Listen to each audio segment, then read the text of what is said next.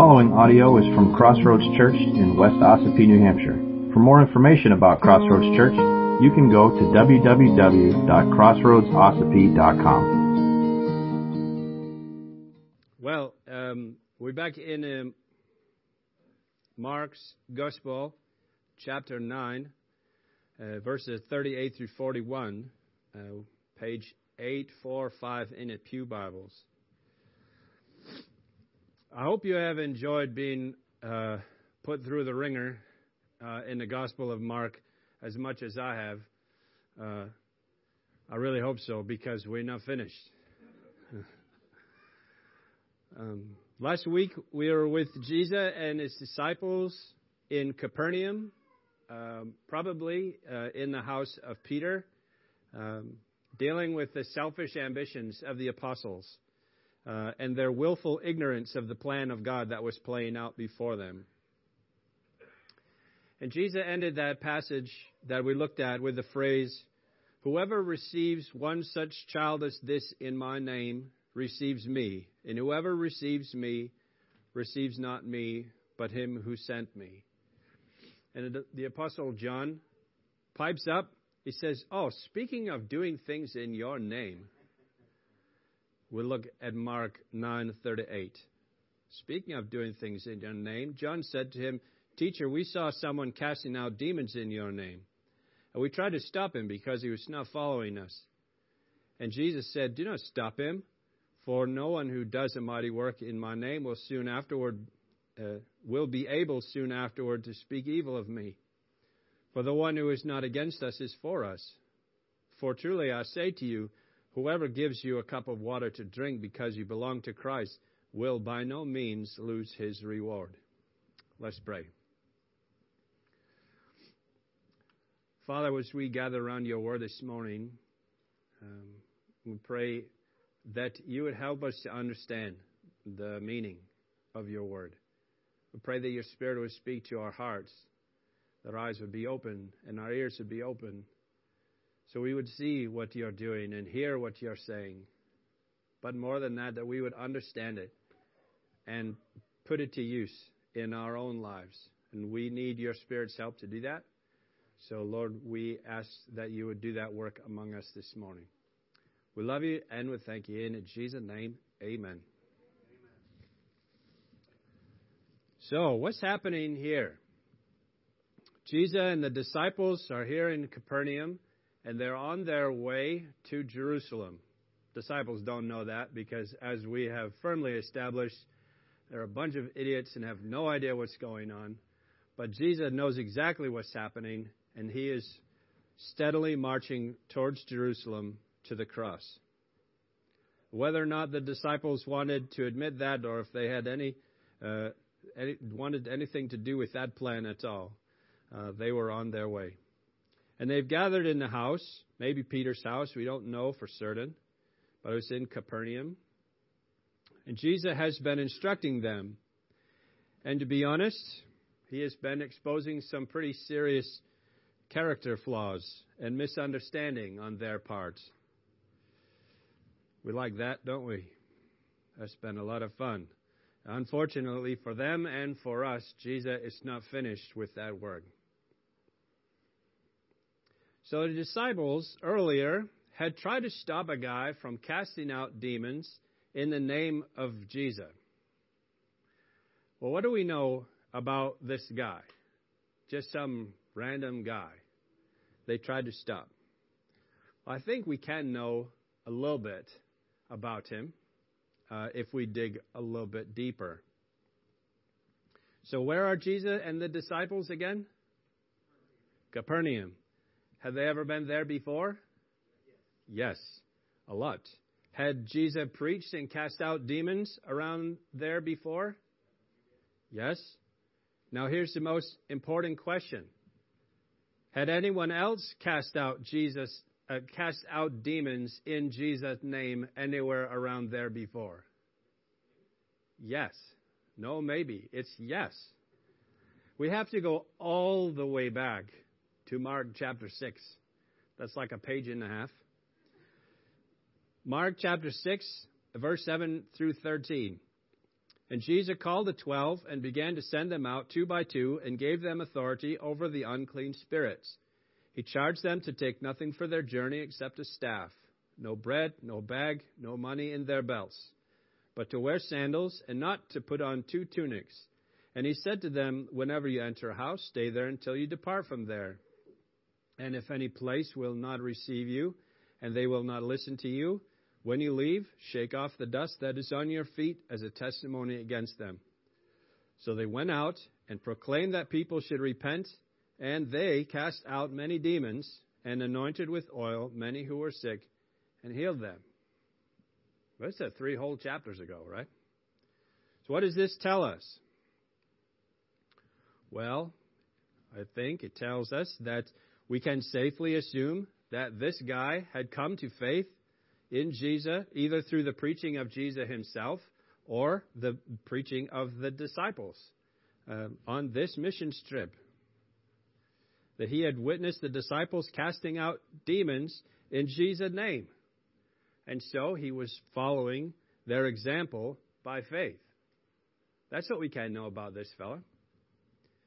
Was this a good thing? Yes. Did the disciples see it that way? No, of course not.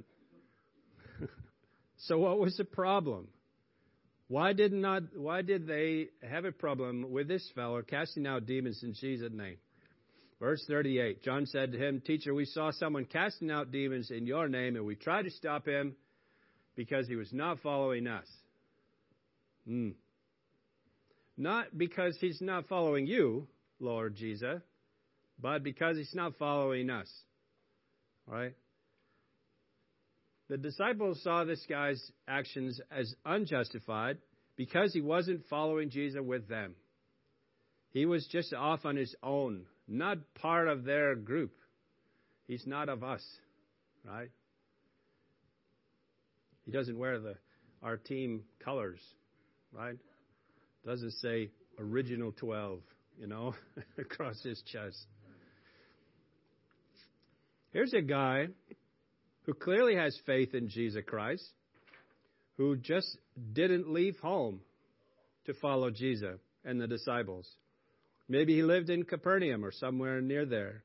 He heard the gospel from Jesus or the disciples on their mission trip.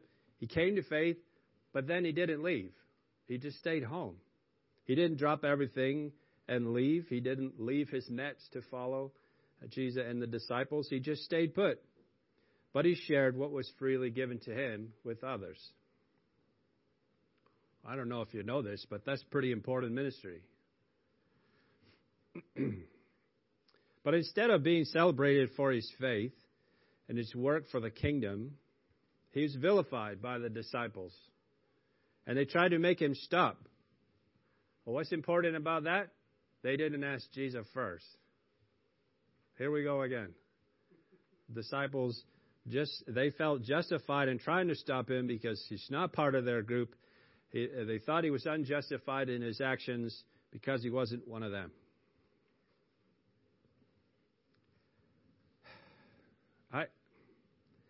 I want to think the best of the disciples.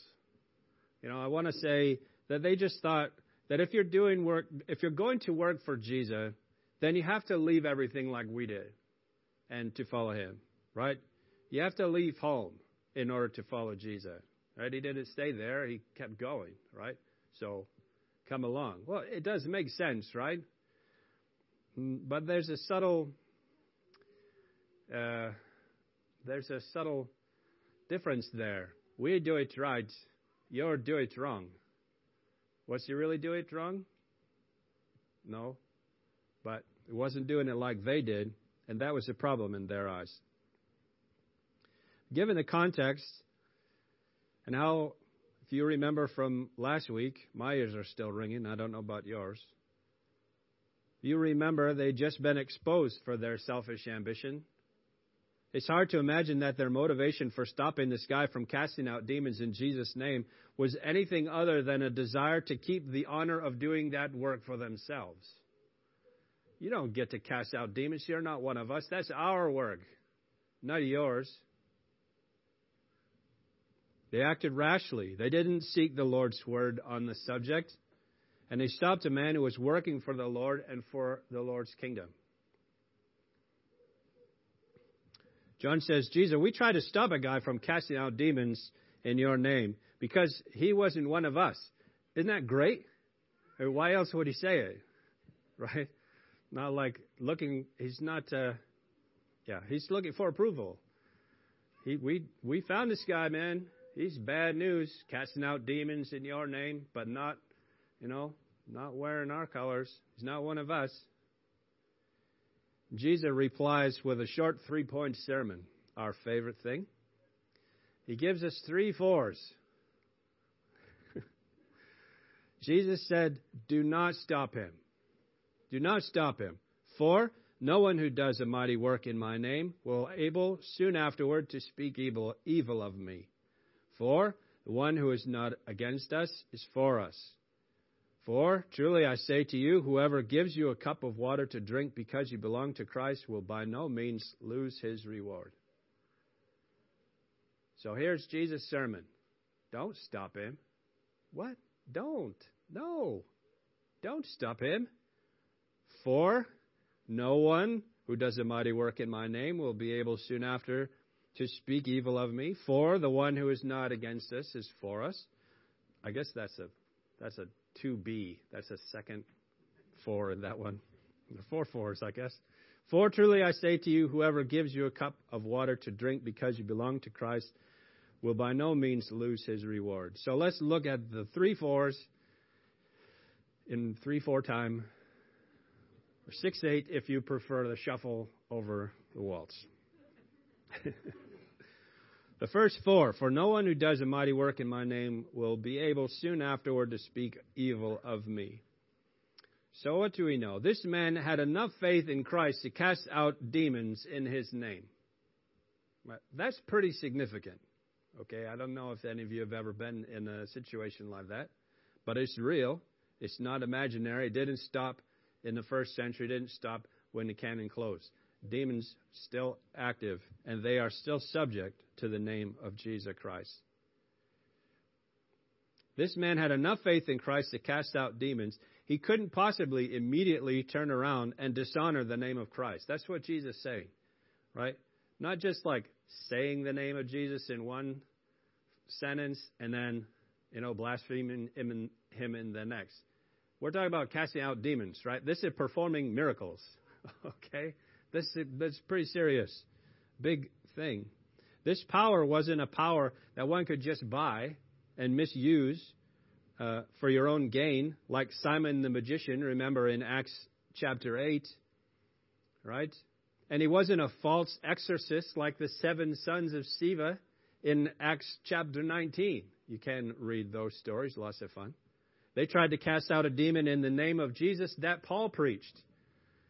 And the demon didn't leave, and instead they got the tar beat out of them and ran away from that guy, screaming, bleeding, and naked. Good times. Right? This man, unlike those men, had authentic, saving, powerful faith in Jesus and would not be able to perform a mighty work 1 minute in Jesus' name and then turn around and blaspheme that same name. Okay? That's 4 number 1. 4 number 2. The second 4. For the one who is not against us is for us. 4, 2, and 2b. The one who is not against us is for us. This man was a reverer of Jesus' name and a promoter of his cause. He was sincere in his faith and confidence. There's no reason to stop him. What's he doing wrong? Nothing. Just not following us. Do it our way. Hang out with our group. Paul wrote about this from a Roman prison in Philippians chapter 1, verse 12 through 18. Paul writes, I want you to know, brothers, that what has happened to me has really served to advance the gospel, so that it has become known throughout the whole imperial guard and to all the rest that my imprisonment is for Christ. And most of the brothers, having become confident in the Lord by my imprisonment, are much more bold to speak the word without fear. Now listen. Some indeed preach Christ from envy and rivalry, but others from goodwill. The latter do it out of love, knowing that I am put here for the defense of the gospel. The former proclaim Christ out of selfish ambition, not sincerely, but thinking to afflict me in my imprisonment. What then? Only that in every way, whether in pretense or in truth, Christ is proclaimed, and in that I rejoice. This is the attitude the 12 should have had. Christ is being proclaimed. People are being set free from demonic oppression in Christ's name. Yes! Right? No! Not wearing that hat, you have to wear our hat. Got to be on our team. The disciples should have rejoiced. They should have done the same, but they didn't. All right, the third four. For truly I say to you, whoever gives you a cup of water to drink because you belong to Christ will by no means lose his reward. This doesn't seem to fit in my mind. Jesus seemed to be saying something different here, because it just seems to be headed in a different direction. So it's confusing, I think. This is by no means a method for buying one's way into the kingdom. Rather, it's a subtle form of Christ worship. It's not, if you do good things for me, because I belong to Christ, good things are going to happen to you, right? It's not buying karma, right? You're not buying God's blessing. And unfortunately, in the history of the church, this has been used, again, out of selfish ambition and greed and idolatry. What I mean is the priests say, whatever you do for me, I belong to Christ. So do it for me, and you'll be rewarded, eventually, while I live in your house, or, I'm riding your horse, or whatever, right? That's not what Jesus is saying here. That's not it at all. J.P. Lang wrote, the respect and love which is even outwardly shown you in the very slightest degree by men in the world for Christ's sake or in his name proves that they stand in a certain spiritual connection with him, which under his blessing may increase and become more strict. The smallest token of friendship you receive as disciples of Christ is a token of friendship to your Master, which is rewarded by him with the blessing of greater friendship. He's not talking about the people within the church doing nice things for other people within the church so they can be rewarded by the Lord. He's talking about people outside, right? You ever come into contact with someone who does something nice for you because you belong to the Lord? Or they refrain from doing something wicked because you're there? That's a gift, right? I have lots of friends that, they watch their tongue when I'm around. Sorry about that. That's a gift. Honestly, it's annoying sometimes. But they don't want to dishonor the Lord because you're there in their midst, right? And that is a gift and may be used by God to grow their friendship with the Lord. Do you understand that? Right? It's not just, I'm not going to speak evil while you're around. Might eventually get in the habit because you don't want to dishonor the Lord no matter who's around. It's not necessarily guaranteed, but it certainly is a blessing, I think, when it happens. The disciples have been paid a great compliment, I think, by being imitated in their work for the kingdom by this man. But rather than accept imitation as the sincerest form of flattery, they took it as a slight against their imagined authority. Casting out demons is our work, Buster, not yours. So here's the problem with all of this. It's really easy, I think, to point out all the flaws and foibles of the disciples. They do not make this work hard. It's very easy. But the problem is, they're a mirror of our own hearts. Matthew Henry wrote, "Thus we are apt to imagine that those do not follow Christ at all who do not follow him with us, and that those do nothing well who do not do just as we do. But the Lord knows them that are his, however they are dispersed. And this instance gives us needful caution to take heed lest we be carried by an excess of zeal for the unity of the church, and for that which we are sure is right and good, to oppose that which yet may tend to the enlargement of the church and the advancements of its true interests in another way." What's that mean? Not everybody's like us. Not everybody's like them. Unity in the church is a wonderful thing. But unity is not the same as unanimity. And it's not the same as uniformity. Unanimity is that everybody agrees on every single thing. Right? I bet we couldn't find many things where we are unanimous in our agreement on, other than Jesus is Lord. Right? Uniformity is not the same as unity, where everybody is exactly the same. You don't just think the same, but you are the same. You act the same. You dress the same.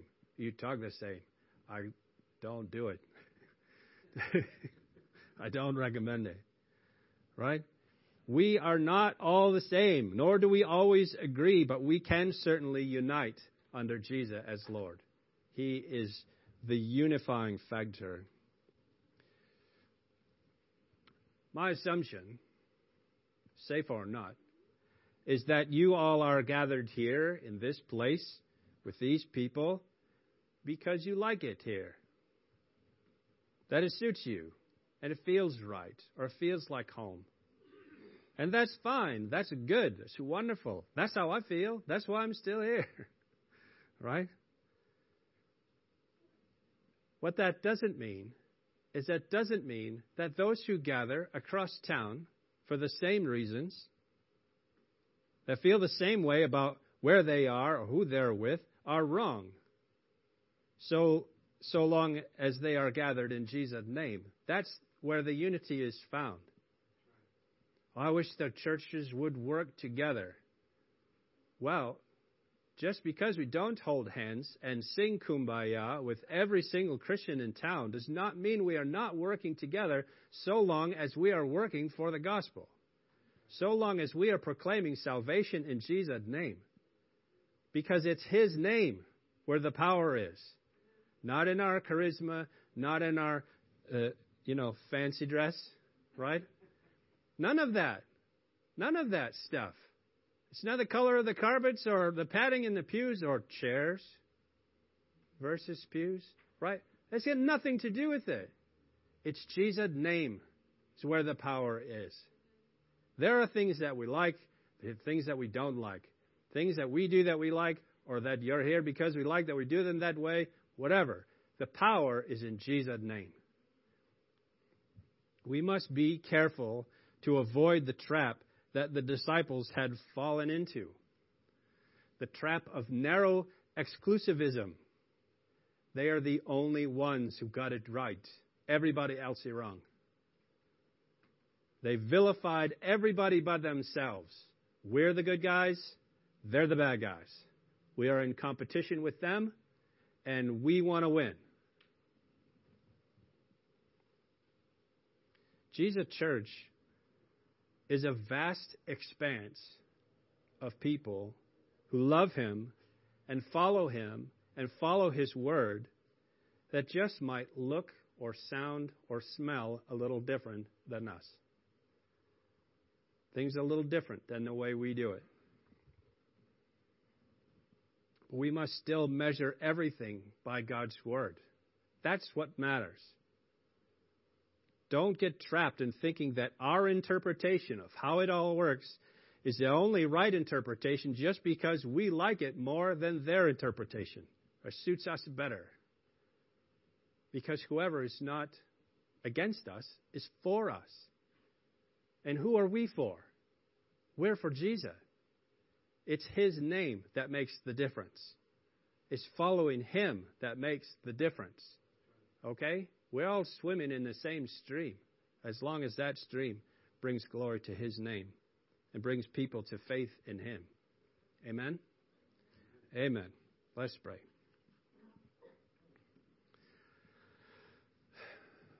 Father, your name is powerful.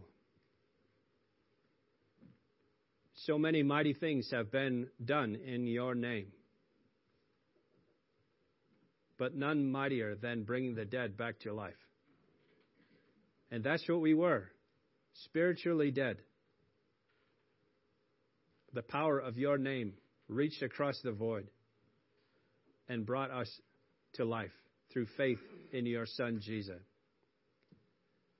I pray that that would be the name that we proclaim. And that would be the unifying factor. Not all these trivial side things. But we would unite under your name. Preaching salvation in Jesus' name. Not in being good, not in being nice, not in following the rules. But following the Son, the Savior. We love you, Lord. Help us to love those who love you too. To not see them as enemies or competition, but that we're all working together under the banner of Jesus Christ. We love you and thank you in Jesus' name. Amen. If you would like to participate in the mission of Crossroads Church through financial support, checks can be mailed to Crossroads Church, Post Office Box 576, West Ossipee, New Hampshire, 03890.